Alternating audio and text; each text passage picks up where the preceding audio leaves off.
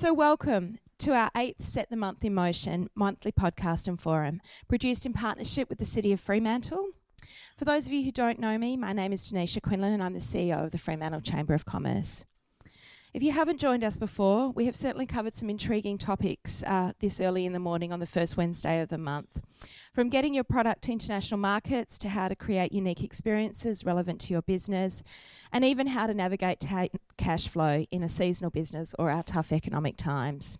And as always, you can catch up and listen to our monthly conversations on your favourite podcast station under our Chamber channel, Set the Month in Motion. In last month's discussion, we discussed that wonderful quote by Elizabeth Arden, who famously said, "I don't sell cosmetics, I sell hope." And ironically, this month I feel hope comes into play in a completely different context. Hope is probably how I would describe my own approach to social media over the years. Hope that someone likes the photo, hope that it cuts through that magic algorithm so someone actually sees it, and hope that 4,000 people don't say they're coming to an event and only 2 actually show up. So today, that's exactly what we're talking about. Social media, trends, tricks and tips to make the minefield work for your business and make it work for the business that you are actually in, whatever that may be. 2019 marks the 20th anniversary of the first internet blogs. It started a global trend of sharing our daily thoughts, photos and interests. And since that time, we have navigated our way through the launch of LinkedIn in 2003, followed by Facebook, Pinterest, Quora, Instagram, and so many others have come and gone for a variety of reasons. Today, we're not here to talk about the social trends in social media. We're here to talk about the pointy end. The pointy end of how we cut through billions of users and an ever-increasing stream of content to be heard, and to be heard by who we really need to be heard by. We'll be chatting about how to develop a sound plan of action, what channels will take us to our customers, how to generate content that cuts through the noise, and how we track and measure our performance. We have an extraordinary panel of experts today, and I am so pleased that each one of you can join us. I'll introduce our panel one by one, and I'm going to start with Etna Healy, who is Marketing Manager for Kalis Jewels. Etna, beautiful store, sits on the corner of Collie and Marine Terrace here in Fremantle, and you've just opened another beautiful store in Rain Square. Prior to joining Kalis, Etna has worked across WA media and marketing industry for the past 8 years. She's worked media side at Seven West Media and consulting side at Bonfire. She's worked across a broad range of small, medium and large businesses, advising on both traditional and digital marketing strategies. Whilst I just can't wait to talk about the incredibly beautiful campaign that we're seeing just everywhere at the moment, it is so visually striking. I thought we'd take a step back and start at the beginning, and given, I think, your experience both within the digital and mainstream marketing arenas, the thinking behind a sound action plan, in your opinion, where does social media fit within the overall marketing plan, and what would you say is one of the most important digital marketing tools for a business? Thank you. I would say for businesses, small, medium, large, one of the most important tools that you have is your website. Everything you do leads back to your website, traditional and, social and just in general word of mouth. People, our customers today, often know exactly what they want when they come into the store. So your website is essentially talking to that person at a time that suits them. So the way I look at a website is, I would say it's your most important employee. It's the person or the employee that's talking to your customers and they're making assumptions on your business and your brand based on your website. That could be at 11 o'clock at night. That could be at, early hours of the morning. It could be in the middle of the day. With that as well, I guess a few tips in terms of what's really important with the website is that it's a mobile first website, because even though we have computers, we have iPads, we have all of this technology around us often, and we're all probably guilty of it, we're looking at that website on the smallest screen that we possibly have, which is our iPhone or our Android phone. On that particular website, I would encourage anyone to open up, look at their own website through an iPhone or through that actual device. Make sure it's easy for people to contact your business, that when you click on your contact information, that you can literally call straight from the phone, often it's such an easy part of your website. It's just a little thing that could be overlooked quite quickly, but it's really important. So it's very important for people to be able to connect with you straight away, and that feeds into your social media and your traditional media as well. So I guess from that sort of action plan perspective, it's actually having a look at the fact that we're starting a conversation and how do people actually reach you, and social media is one tool to lead them to you, and the vehicle that they will come through, I guess, is your website. And I think you're absolutely right. We can set up an amazing array of information in digital and social media, but if it doesn't feed through to the experience that you're going to have on your website, or feed through to that experience you're going to have in a store, or the experience you're going to have when you visit that firm or use their services, there's such a disconnect. And I think it's a really good starting point to think about what gateways are our social media actually taking us through, almost even before we start to engage on that. The lovely Pim, what a dynamo, from DGPR. Pim completed her Bachelor of Commerce at Curtin University, majoring in Marketing and Public Relations. She's worked and interned with companies such as Boomtech Events, Motif Events, Suited Events, Urban List Perth, Perth is OK, Welcome to Perth, and is now part of the somewhat superhuman duo at David Gardner PR. She's been there for just over 2 years. When I was at the Fashion Festival, I used to say, if David and Pim aren't on your event, you might as well not be having one. They managed to seamlessly integrate their stories, their lives, and their clients' messages into one brand that you just want to be part of. And I know that's not an easy task, even though you make it look so seamless. Pim, they say the biggest social media trend for 2019 is developing trust, authenticity, and transparency. In an online world, how do you do this, and how do you build and foster genuine relationships with stakeholders that you may never ever meet in person? I think I actually did my final assignment on trust and like how to develop trust within millennials. And it is about creating authenticity and like genuine relationships as well. And I think the best way for you to do that is to think about what your values and beliefs are. And even like when we meet with our clients or new clients, DG and I will like meet with them, and then we'll sit in the car for about like 5 or 10 minutes and just say, does this align with our brand, or do we align with them? And like, are we able to get like the best outcome for them that we like would like to? Otherwise, it's not gonna be seamless, and it's not gonna work if we are just doing it for the purpose for the fact that it's a new client. So I think like even with social media trends, and I think the best way to think about this and fostering relationships and being genuine is we look after an influencer at the moment, and for some reason he's an ex-bachelor contestant, but somehow we still get emails and requests about him all the time, like ask him to do campaigns. And it is because he is like authentic and genuine, and like he offers our clients that face time, especially with media as well. Like they just love him, and it aligns with us. And I think if we ask Cam all the time, like, what, like, do you want to do this or do you not want to do this? And like, does it align with you? And it just brings it back to your values, I think. And like whether you believe that you can offer either that brand or that client the service that they're after. And I guess creating that fit not only in terms of personality, but also the visual is so important as well. And we'll talk more about how we actually translate that into practical terms. Pim, thank you. And finally, I'd love to welcome one of what I believe is Fremantle's greatest assets, the lovely Sarah Langley. Sarah is Senior Account Manager at Detail Marketing Communications based on our beautiful High Street. She's a qualified communications professional and has worked at the Fremantle-based public relations and marketing agency for the past 10 years. In this time, she's been responsible for planning and executing integrated PR campaigns, special events, digital and social media, and creative solutions for a range of clients. She makes content look effortlessly elegant, and her photos shine across all platforms. Often seen, camera in hand, enjoying fabulous food and wine, she's also a great source of information for local places to go and gather. Sarah, how important is quality content to build a social media following?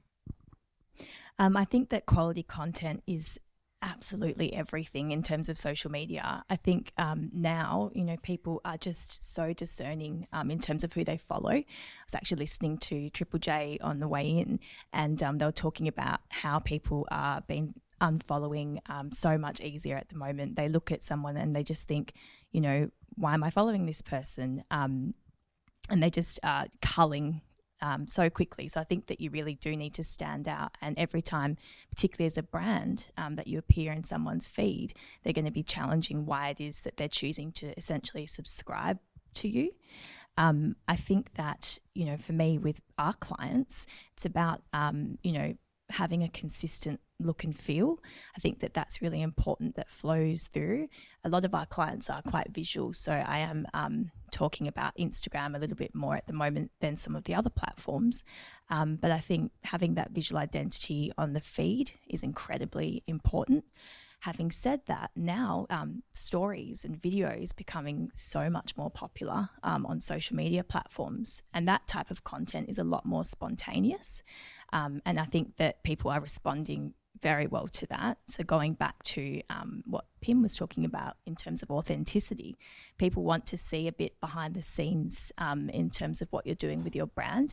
They don't want to feel like they're just being blatantly sold to. And if your content is too perfect and too curated, then I feel like they're not actually feeling like you're communicating with them on a more meaningful kind of level. So it's a tough one. It's kind of having that mix of having really beautiful content that's reflective of your brand, but still allowing for a little bit of spontaneity to shine through within that. Obviously, visual content is very important, but I guess it's also considering your captions and things and really putting a lot of thought into that. You'll see that some people, obviously they've kind of not had a lot of inspiration when it comes to a certain post, and they'll just post no comment or an emoji or something really kind of short. And I think that your followers, particularly as a brand, deserve more than that. I think that you need to tell a story, and that again goes back to being authentic and actually communicating and starting a conversation with people. So yeah. You made me smile when you talked about the idea of coming behind the scenes, because I have had a few shocks myself recently where you're suddenly following someone's feed and it's absolutely beautiful, and then there's a video of them sitting in their lounge room talking, and there's such a disconnect between that vision and that lounge room that sometimes I go, oh, I almost wish I hadn't seen that. Yeah, exactly. So I think that balance is really important, and as you said, the stories and knowing what you want your customers to do. Do you just want them to follow you and like your pretty pictures, or do you want them to take action, or do you want them to join a conversation and comment and actually be thinking about what action you want them to take as you're generating that content? Because it can't just be a beautiful visual picture, though that is often why people actually follow things. So I think that's really, really important. Sarah, you mentioned that you're using a bit more of Instagram now over other platforms. Obviously, constantly evolving feast. I might ask all of you just a bit of comment on platforms and channels, because I think for the room it's probably one of the most difficult things is working out where you go and how regularly. And when you were putting the Kalis campaign together, it's obviously strikingly visual. Did you have an idea in mind of what channels you were going to push that out through, and how did you make those decisions? Yes. So firstly, I guess in terms of the channels, I guess each of the social media channels have a different language attached to it. Instagram's very visual. It's about moments. Facebook, it's probably a little bit more long form. And then you've got LinkedIn, which is business orientated. So it's a much more of a business to business conversation that you may have on there. In terms of the A Deeper Beauty campaign, yes, when we curated the final shots, we had decided on what was going to be above the line. So what's going to be used in billboards and in press advertising and in all of the other elements. And then we knew what elements we were going to use for online and what other elements we could use, for a website and all of that. So that is probably something that is decided quite early in the piece. With that particular campaign, as Sarah mentioned, storytelling is very important. And that one, the Deeper Beauty campaign is all about the story. So it's, dive boat to dinner. It's Kalis jewellery for every occasion and effortlessly so across each of the mediums. So for us to deliver that, we had thought about that in advance, and it's definitely something I think that in terms of content and that imagery, you do need to think about that early on in the piece to how they're all going to connect all your different channels together. I think we focus mainly on Instagram and Facebook, and we also use EDMs, which we find very useful. And EDMs are, people are still on emails. At the end of the day, like I check my emails more than, like that's the first thing I open, but then I have to remember some of my friends, the first thing they do is Instagram. So it's obviously back to the fact that like it depends purely on your client, on your brand and your target audience. So if we're trying to push like a gala event, we're probably going to have a more efficient effect probably through an EDM, like those who are already like receiving your emails. And but then if it's creating content, then it is purely Instagram. And I do find that Instagram is the most spoken about social media platform, hands down. Like even with influencers, like influencers depend on Instagram and Instagram depend on influencers, and that's how they've grown. And it's such a powerful platform because it's visual and it's right there, and you've got one sentence to just say like what this photo is about. And it's enough for people to be like, either I really want to go buy that product because I saw her wear it, or let's go here because it looked really fun on someone's story. And you've got to create content, I think, like you mentioned, for Instagram stories as well, because it offers that swipe up feature, which is so important, especially when you're collaborating with influencers and there's brands approaching us about ours as well. So from my perspective, I have a lot of clients and straight away they're like, we need to be on all of these platforms. Do we need to be here? Do we need to be here? And I sort of say, you know, what is the purpose for you for being on social media? And, you know, what is it that you want to say and how do you want to use these channels? So I think it's very important to consider that up front and then choose the appropriate platforms. Beyond that, it also is a lot of resources and time that you need to put in to manage those. So I'd always recommend to have fewer platforms that you're on, but you manage it very, very well. I think if you spread yourself too thin, that can be a little bit problematic for a brand.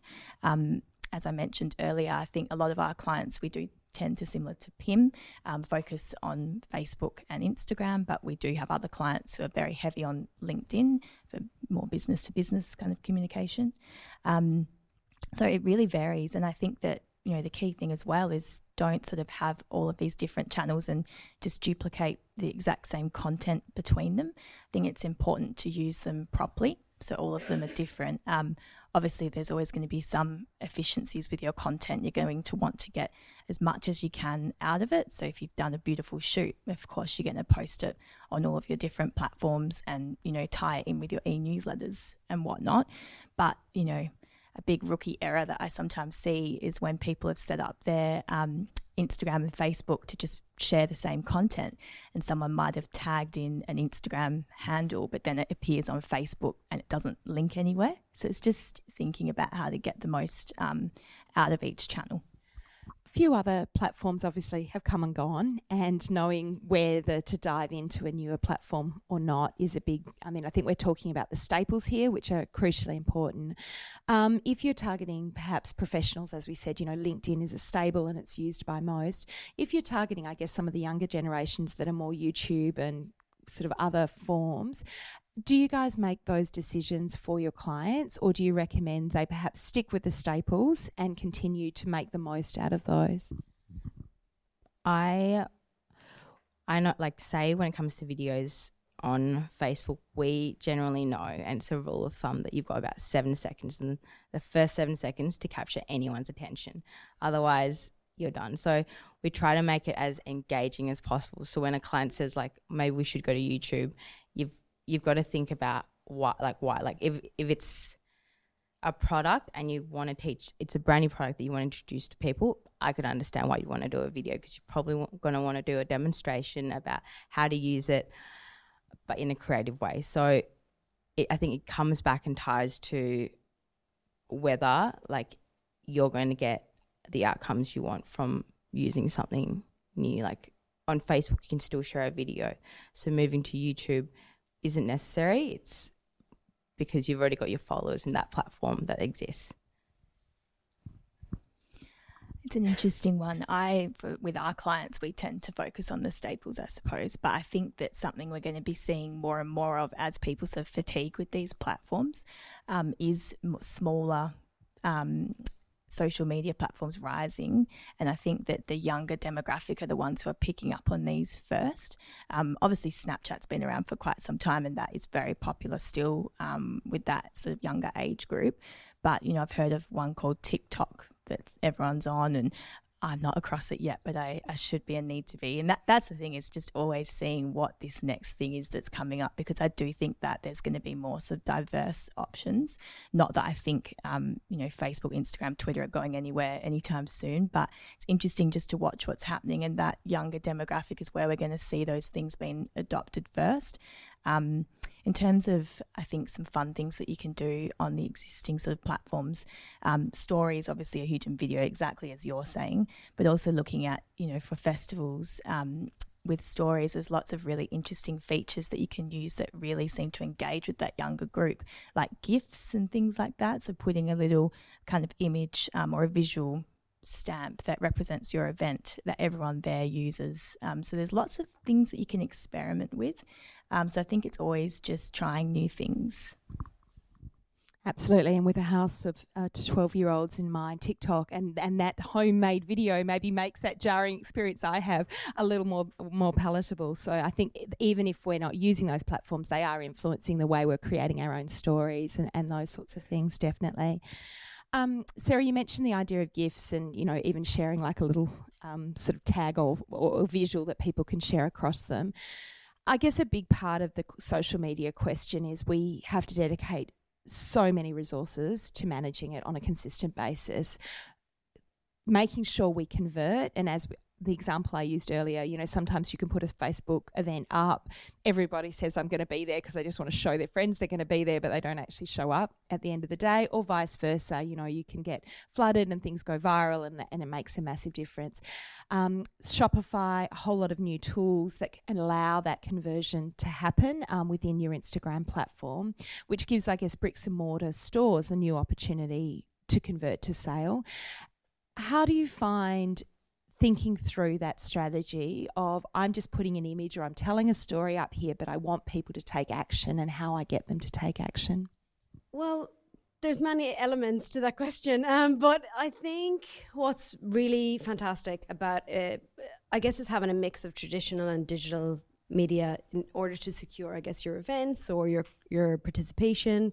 And the beauty of digital and social and your website is that you have data. You know who is engaging with your brand, you know what actions they're taking. And I would say it's really important to focus on a handful of metrics. You may want to look at clicks or engagement or, there's so many, but focus on a handful of them and track those month to month. That will tell you a story of how your audiences are interacting with your brand. It is important, of course, to have engagement on every image that you put up and every story that's put up. However, it's also important that down the track, when new people or new customers come to experience your brand, they often will go in and look at your grid. So that also has to have a story element to it. And it's not, for, say, Kalis at the moment, we're rolling out, I suppose, the Deeper Beauty story, and that emotive element of the story we're telling is very important to our customers in a year's time, or when they have a special occasion and they think, oh yeah, I actually really want that piece, or I want to go in and experience that brand. So it's the element of both of those coming together. So the data and the experience, and I think that probably will then transpire, and just having a bit of a plan around that as well, how you're going to do that will allow you to then, I guess, be more at ease across your channels as to what it is you're trying to achieve. I heard a presentation years ago by an old Kalis marketing manager who once said so much of their marketing campaign your marketing campaign, I should say it now, is about not only inspiring people to buy, but allowing other people that see you wearing the piece to understand what that brand means. So there's that sort of dual, I guess, aspect to just building brand awareness of what your organisation does, as well as that conversion and getting that balance right is really important. Did either of you want to add anything just to that conversion and sales aspect? So I think another thing is when people are choosing to invest in having social media accounts for their brand, of course, they're going to be asking, am I going to make sales through this? And while that is very important, everyone wants a return on investment. I think that it is also important to not oversimplify that process because the customer journey is not linear. I think that before people decide to make a purchase, there's so many different things that they come across, many different touch points, as we say. So, they might have heard a friend talking about it, they might have seen an amazing billboard, then they see you pop up on Instagram, and then they might choose to make a purchase. So I feel like, while you can track a lot of the metrics, and that is so important, including now if you've got your Google Analytics set up properly, you can track those direct conversions that have come through from Facebook or Instagram. But I do think that sometimes it is hard to attribute exactly where that sales come from. So just to be a little bit more open-minded about the value that your social media channels are providing you, sometimes it's not that direct. I might hand over to the floor now if anyone has some burning questions of our panel before we start. Otherwise, I'll be here talking all day. Hello, and thank you so much for presenting today. I've already written a handful of notes, so that's excellent. I run a short-term accommodation business, and I've been running it for about 15, closer to 20 actually years. Before Airbnb came out, before Booking.com chose to include individual operators and that sort of thing, my website was getting a whole heap of stuff before bookings, what I meant, before those two platforms really started to up their marketing. So as a result, I needed to diversify, obviously add all of my properties onto all of those booking sites and things, which is a huge cost factor because they will take commissions and da-da-da-da. Coupled with that, the global financial crisis changed the way that people book accommodation in that whereas before there were a lot of forward bookings, now there are limited forward bookings and mostly last minute. So yeah, it's an interesting thing, but if you talk to any short-term rental operator, they'll tell you the same thing. There's a whole lot more last-minute things going on.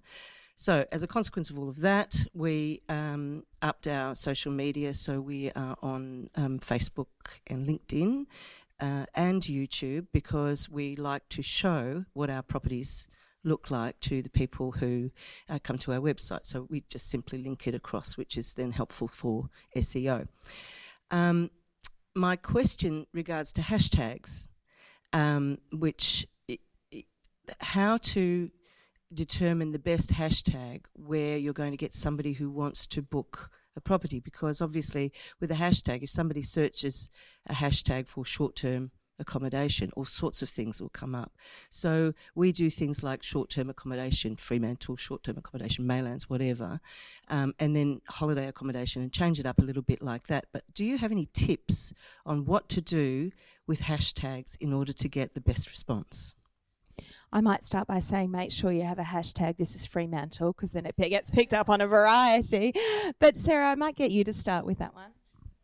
Very interesting question, and hashtags are so important because obviously they essentially make your content searchable, so you're getting more eyes on what you're doing. So I think every post you should include them, which it sounds like you're doing. And I think it sounds like you're on the right track as well to make them more specific, because it's tempting to use a lot of the big hashtags, which still sometimes you can test. But a lot of the time you need to look at the top posts in that hashtag and look at the engagement. And if it's not similar to your own, you're probably going to get lost in that. Whereas if you're looking at those more specific hashtags and the top posts have an engagement that's similar to your account, you're going to get a lot more out of that. You're more likely to be featured. The people using that hashtag are going to look at what you're doing, and they sound like they're a lot more relevant to your business, so they're more likely to convert. I think it's worth doing a lot of research on those hashtags, and also if you haven't already, creating your own hashtag that you can promote in your sort of your own posts, because then you're creating a community around your brand. So guests who stay, you know, maybe then you can see the content they've posted and reshare that. So there's sort of different ways that you can use hashtags. Another tip that I have with them is for your posts to sort of try not to have hashtags up front. So if you're using, the optimal amount is probably 10 to 15 hashtags. You can use up to 30, but it can look a little bit spammy. So it's sort of choosing the right ones and maybe not having them right at the top of your comments, so sort of pushing them down a little bit. So whether you use spacing or put it in your first comment, that's always a good idea. And I think you need to use different hashtags as well. So a bit of trial and error. So don't just use the same ones on every post. And I think that some of the social media platforms do pick up on that, and again, think it's a bit of a spammy kind of account. So I think have your main ones that you use, but change it up, try different ones, see what the response is. And I even save my hashtags in my notes, so you don't have to type them out every time. And then you can start with that as a base and then tweak it as necessary. Yeah. I think same with very little comment, but Sarah pretty much covered it all. Make it more specific, but then also think about, as a user or as someone who would want to stay in a short-term accommodation, what you'd actually search. Like, so if I was like, I'm looking for short-term accommodation, Margaret River, I'd be like southwest accommodation, and then usually you'll see like an abundance there. But just think about yourself as the actual person who's about to search for your service. Just thinking through that whole searching process and the algorithm, I guess, that sits behind now all of our feeds that control what we see and when we see it. In addition to hashtags, any tips around how you make sure that you are seen across the board, and maybe a little bit more on measurement if you've got it? Well, for us, I mean, how it would be a case of association as well. So if we take your example with being in Fremantle, short-term accommodation, it's in your guests are coming, you know, they may be part of a wedding, or they may have been to an event in Fremantle, or that it's curating your content as well, that the message that you're putting out there as well, showing people at these events, or asking them to if you can use their content, or asking them for Google reviews as well, which is really important from your SEO perspective. But that kind of all feeds back into your hashtags, the dialogue around your brand. For us, I guess, in terms of how we curate that content, as a brand, you know, we've got many different products, I guess, within our actual collection ourselves. So you may have Australian South Sea pearls, you have pearls in general, you've got Perth, you've got Sydney, you've got Melbourne, you've got gold, silver, white gold. So it's making sure it's tailored to that particular post. So absolutely taking note of what it is, the image and the content and the words that you're putting out there, and making sure that the hashtags you use are very highly relevant, because ultimately what you're trying to do is, when somebody down the track is searching for an event, they want to look at that image and see that it is very relevant, and then that's what's going to encourage them to click on that, then click through to your website and reach out to you directly, hopefully. I think the algorithm's an interesting beast since they changed it from being chronological order. It's all about engagement. So if your audience isn't liking and commenting on your posts, you're not going to show up. So I think that instead of worrying too much about how many followers you have, it's about the quality of following.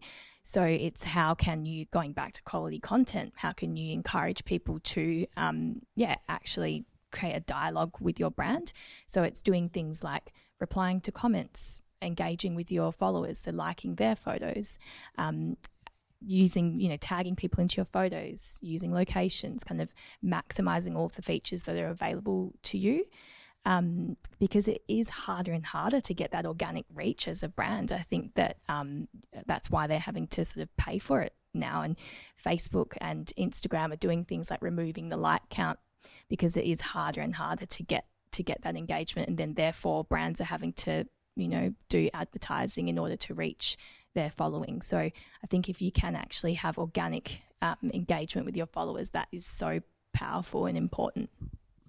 And I guess also not forgetting the other mainstream media that feed in. You know, I know with Festival Fromage, just having the broadsheet, the urban list, as soon as that comes out, that just generates so much more traffic and feed through to what you're actually doing. So not forgetting, I think it's almost like being at a dinner party. You don't want to be talking to one person that just talks about themselves all the time. You actually have to engage, and it is a conversation. It's just a digital conversation, and not forgetting that as much time needs to be spent not just pushing your messages out, but looking at who else you should be commenting on, who else you should be engaging with, and I guess that also leads into that conversation around influencers.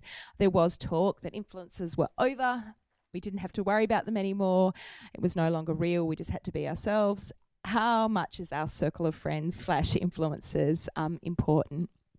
I think it's very important. I think influencer, as we know it today, is very different to an influencer as you would have known it, 2, 3, 4 years ago. So the way I guess we would look at it is influencer can be anybody. It's somebody that's passionate about the brand, connected to the brand for a reason. And so with that in mind, it is about choosing the right person that knows your brand, has similar brand values or similar values across the board, that can represent the brand from a long-term perspective, not just a one-day element.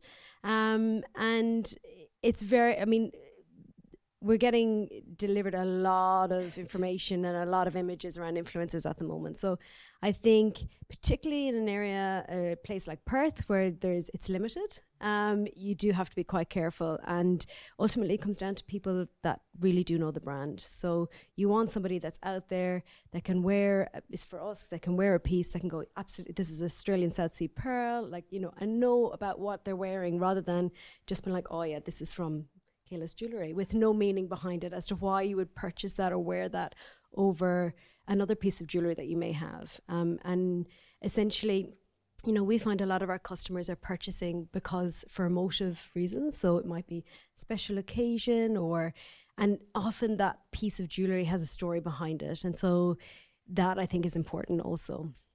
I do agree with it. And influencers now to 3-4 years ago are completely different. We have actually found that sometimes, because we speak about micro influence and macro influences, and we find that sometimes with micro, they tend to be the more influential ones. So we recently opened up or did the launch for a hip hop gym in the CBD, and we tested it out with micro and macro, and we found that the micro influencers who posted about their experience at the gym got people asking, sliding into their DMs, but being like, "What is this? Where can we come and train?" And it could just be because fitness is such a it's so spoken about now that you have your own fitness routine. So maybe your own followers or your friends or might want to experience what it is because they find value, in what you're doing, or they connect with you better. So I think back to what you're saying, it has to be that person that you're using as an influencer has to align with your brand. And I do believe friends do have more of an influence than sometimes an influencer. So, and that's probably why it comes back to the fact that micro influencers are also influential as well. So people need to when you see someone with 50k followers, it's not that they're going to be great for your business. Sometimes the people with 7,000 or 8,000 followers going to do a short-term stay, they'll get their friends and family will probably message them and be like, where is this? I would love to stay there, because it's more authentic and genuine and it's personal. Whereas if someone with 50,000, they're like, you've been paid to do this kind of thing. Yeah. 100% agree with Pim in the terms of considering micro influencers. I think that people are more and more discerning in terms of content and when they feel that they're being blatantly sold to. And I think brands, when they're blindly sort of using these top tier influencers who have massive followings, but with no connection to the brand or anything like that, people are really tired of it. And I think that it's not the best use of your budget at all. I think, strategy based around, smaller people with a smaller following, more highly engaged, you'll get a lot more of a bang for your buck. I think where some of this lack of trust is coming from is the removal of the account on Instagram, because from a marketer's perspective, it's now very hard to judge whether a top-tier influencer is actually authentic. In the past, we'd look at the number of likes one of their images would get and compare it to the following to give you a pretty quick understanding of whether they've bought followers or if their audience is engaged. So now that's really tough, and that is a swing of power back to the social media platforms, because they're wanting you to spend your dollars on advertising instead of engaging with influencers. So I think that now, you know, actually, which sometimes can be a bit uncomfortable, it'd be interesting to know your experience with this, but kind of needing to request people's analytics, like we need to find other ways to get an understanding. And the other thing is, I guess, unfortunately, just a bit of trial and error. So as a brand, working with someone and seeing whether that does result in a good return for you, and, you know, maybe deciding to further that relationship or not. So that's kind of what we're trying to deal with as marketers at the moment. And I think so many of all the conversations we've had today, all the dots need to get connected. And I think even as you're talking about influencers needing to be reflective of your brand and transparent, and the website needs to feed through so you've got somewhere to go. And, you know, I think last week's campaign, Sarah, even with the Republic of Fremantle, where you had just such a guerrilla campaign to cut through all of that to actually tell a story in a really quick way before it got guerrillaed out of the city. You know, really interesting way to engage. And we can't forget the fact that whilst we do spend most of our time on our phones and on our computers and on our emails, we also are walking about and experiencing things, and particularly for a city like Fremantle, where so much of our experience is about gathering and walking and experiencing what a city has to offer. The stories we need to tell need to reflect that, and the people that we tell those stories have to be those sorts of people that you can genuinely see loving and doing what it is that you're selling. I feel like we've held the floor for way too long. Simone, do you have a question just there?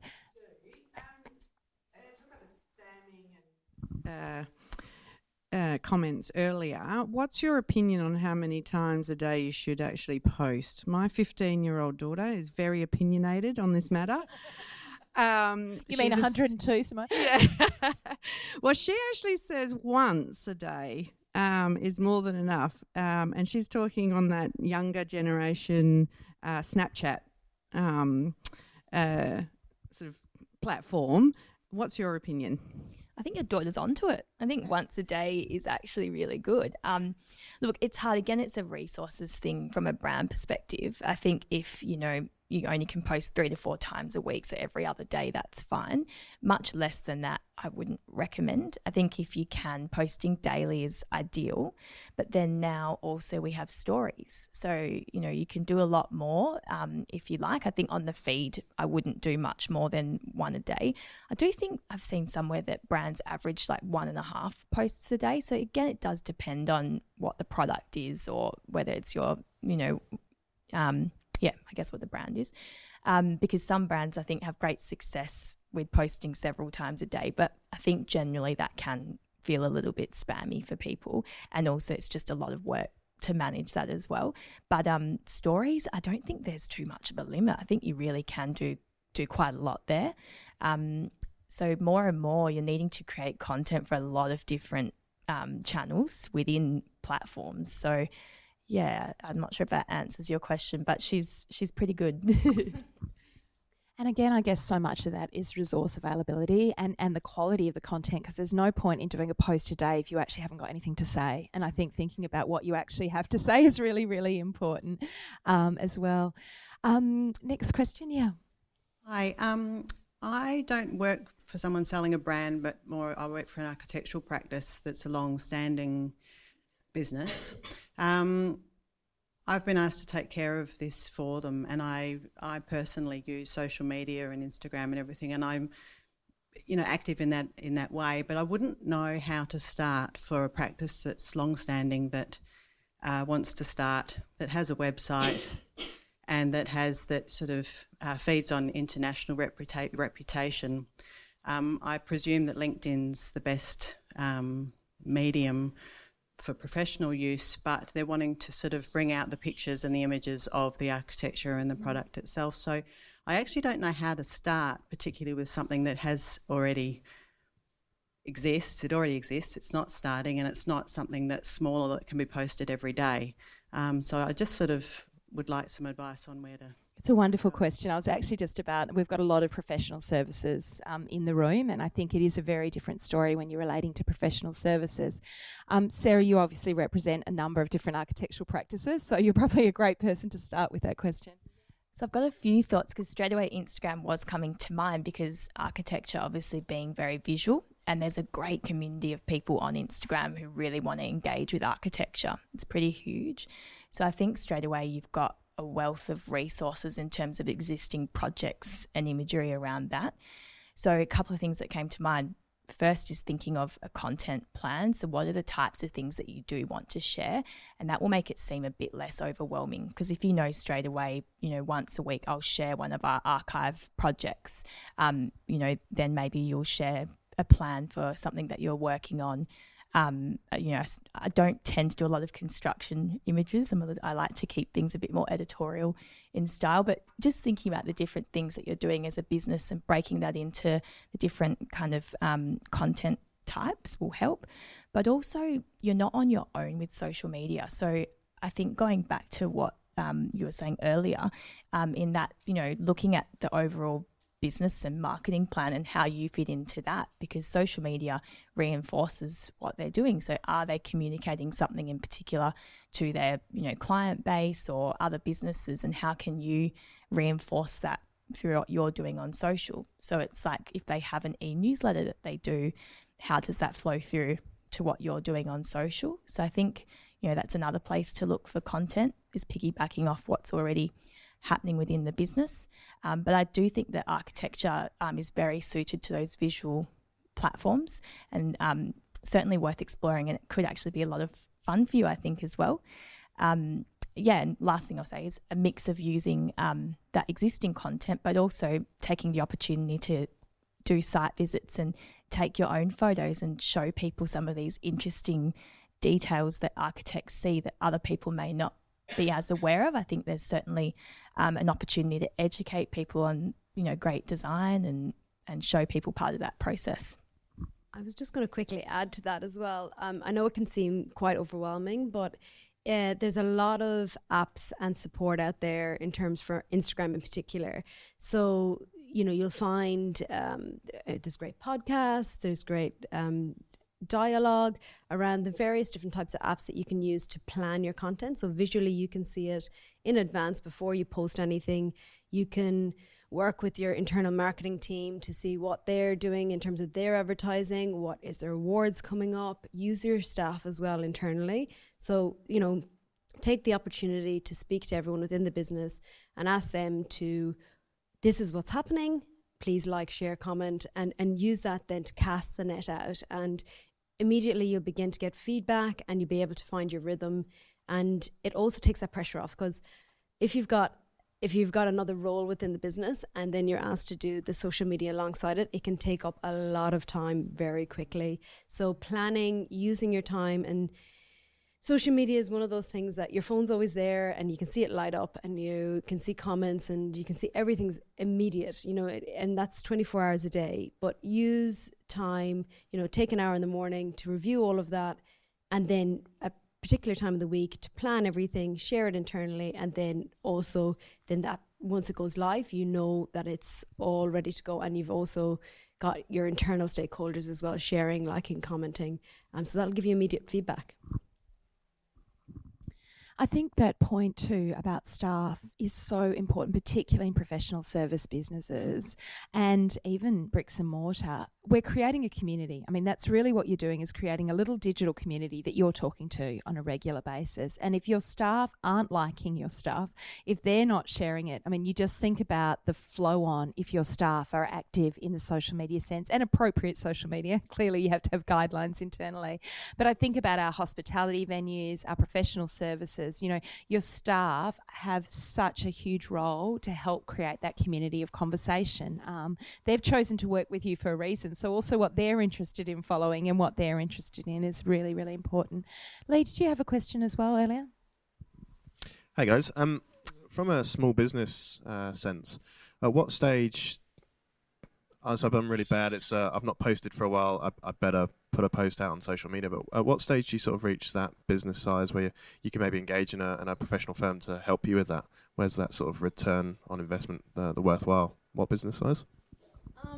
I would say that if you're thinking about it and if you can attribute time to it, that would be the time. I mean, you can engage with loads of different types of agencies. There's one-man bands. There's people that will do quite, elaborate digital plans for you. If it's not your expertise and it's important to your business, it is worth investing in.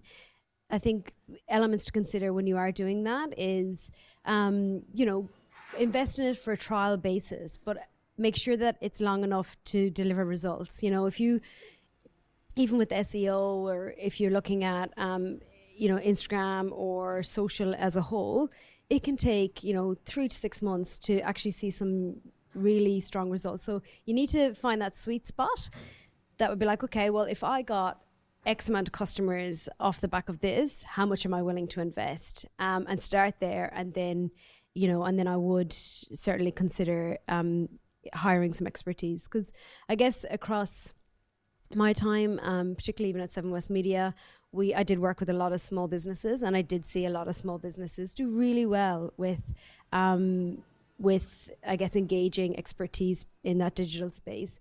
And I know it can seem overwhelming because it's something that you feel sort of this guilt as well, because you're like, oh, I need to get everything done here, and I should be doing this, and I should be investing there.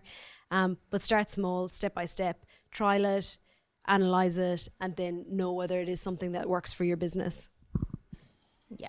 So we've had many couples or start opening a bar or a restaurant, and they're like, they get so, I think, confused or just overwhelmed with all the support that's available out there, especially with agency, whether it's public relations support or social media or marketing. And I guess where we come in, because we're predominantly a lifestyle agency, we specialize, and hospitality is our bread and butter. So we've had couples who've we're opening up a brewery. We've never opened up a venue before. We need your help. We need to make a splash.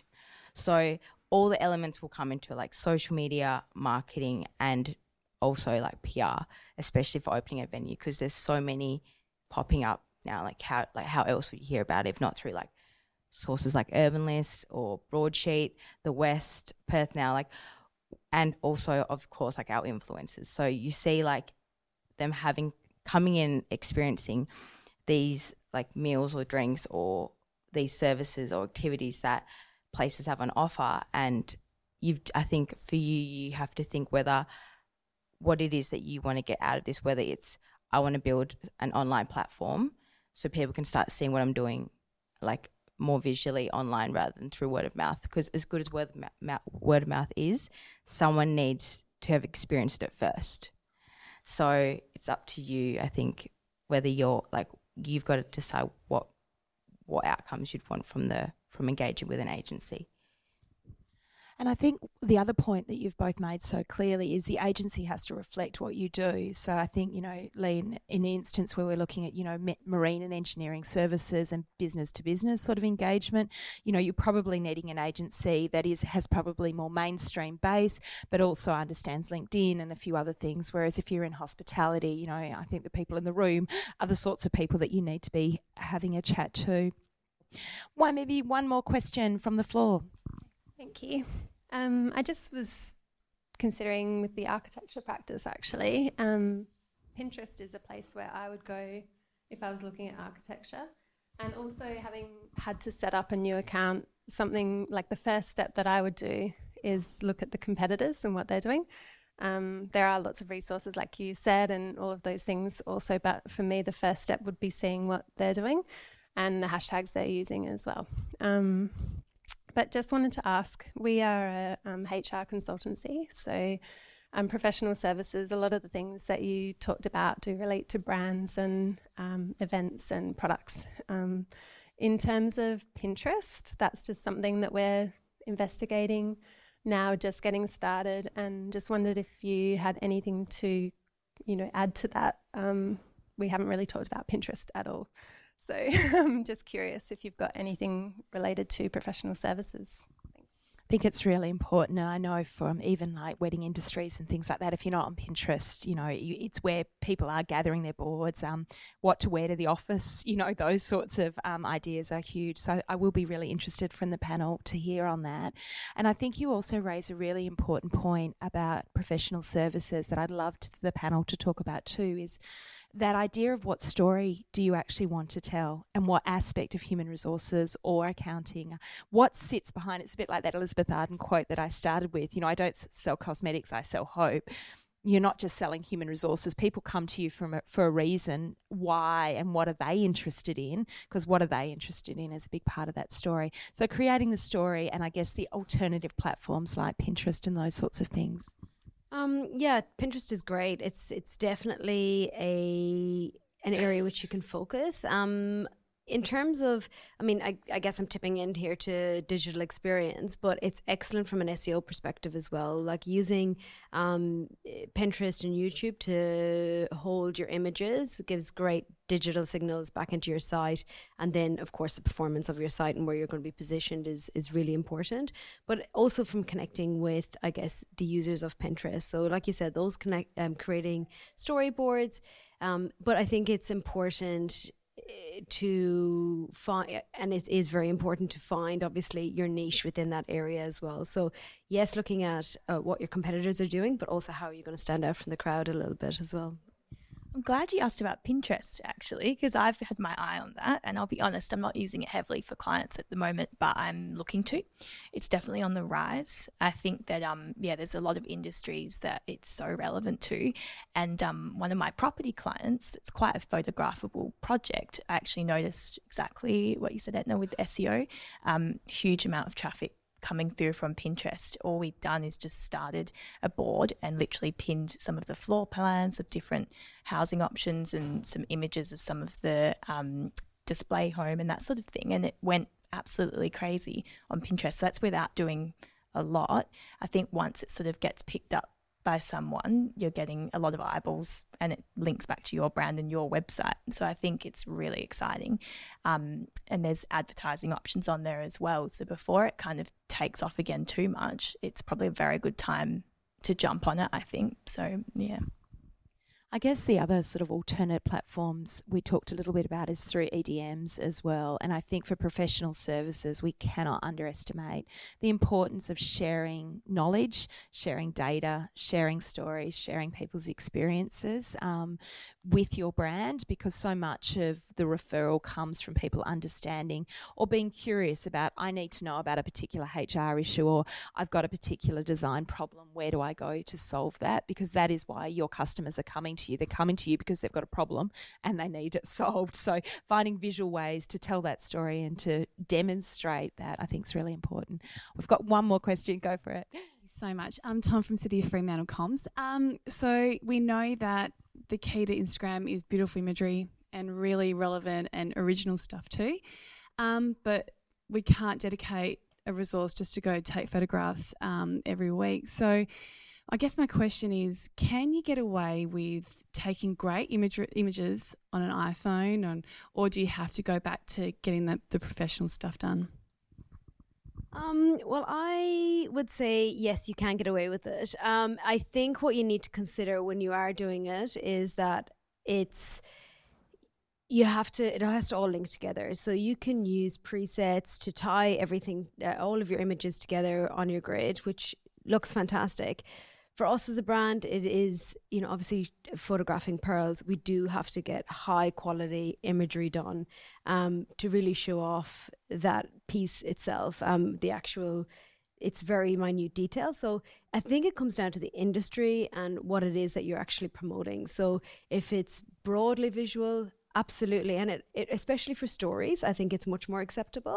However, in your feed, it may be worth using chartering a actual campaign and getting some proper content in terms of professional photography that you feed in throughout. And I would recommend doing that putting a plan together of exactly what you need to shoot, getting it all done at one time, and then drip feeding it. Just because you have the images right there, right now, doesn't mean that you need to get them out as quickly as possible. So make your content last for a longer period. And I guess that would naturally, I mean, for us, it would be determined by seasonal changes or, you know, Christmas time, Mother's Day, all of that. So you've got various content that you're going to be pushing at particular times in the year. But yeah, I mean, iPhones are pretty good right now. But get a new iPhone, like use the technology that's there. Yeah, for sure. I'll get Pim to have a chat about that as well. I agree with you. Creating content that has longevity is so important as well. But then you've got to also look at like user-generated Instagram accounts. Like Perth is okay. Like probably the most popular, it is WA's most popular hashtag and has grown astronomically like in the last 2 years. Like they've just used photos people have taken on their phones and reposted it. So user-generated content is probably a prime example of why like it's still like absolutely acceptable to use phone photos. And like say lifestyle bloggers, they use photos that other people have posted and hashtagged as well. So they'll follow hashtags and then use the best photo that someone else has posted. And it's, yeah, user-generated content is so important. And I'm always amazed at even within your staff, there will be people who can take photos and there are people who can't. And you need to be ruthless. You know what a good photo looks like. They're the photos you like. If your photo's blurry and it doesn't work, don't put it up there for the world to see. And if you're great at generating the story and the content and the strategy, that's fine. But if you've got a younger staff member that takes amazing shots because they've been on a camera since they were 5, use their photos. You know, I think that's really, really important, that the visual needs to tell your story, and I guess that's a big part of what we're trying to say today as well. On user-based content, you know, there's that whole debate around original versus thieving it, so to speak, from others. A big part of the story is sharing, because that's how we create conversations. Where's the balance between having original content and sharing content on your own pages? And then I think I really do have to finish up. So it's a good question. I think that user-generated content does create a lot of engagement because people love seeing their own photos shared, obviously. But I think there's an etiquette. So obviously always crediting the source. There's nothing worse than when you recognise a photo a brand's posted and they've just sort of taken it as their own. Again, users are discerning. I think they can pick up on that. But then I do think it's so important to have original content, because why are people following you? I think it works for some of the bigger accounts where they're curating sort of a certain theme. So Perth is okay is amazing, obviously. But as a brand, why would you choose to follow a brand if all they're doing is repurposing other people's content? So you do need to create some of your own content that's unique to you, and then pepper that through with relevant user-generated content. That would be my approach. I think, like, I agree with you. Like, it's important to have both. And say with some of our clients, when we've got bars and restaurants, and they've had people visit, like guests, it's so important to just if they want to repost and say thank you, like Claire, for coming in and like sharing your experience with us, like that gives authenticity and like also like a genuine and personal connect for your viewer. Just be like, oh well, like they've shared that someone else has had a really nice experience here. And yeah, I think it's important to do a bit of both, because then it makes you also, it gives that personal touch to your account as well, because it's purely online. I think it's a really, really good point, again, to build a community and build a conversation, and sharing what someone else has experienced is a fantastic way to do it. And I think as businesses, we also have a responsibility, as you said, Sarah, to make sure we credit photos where credit's due. We have a responsibility. I know when we were in a fairly niche business, a number of startups were copying us and using our imagery to start their own businesses. You know, it doesn't sit comfortably with the community, and Perth is too small to start doing things like that, I think, in many ways, and Fremantle's even smaller.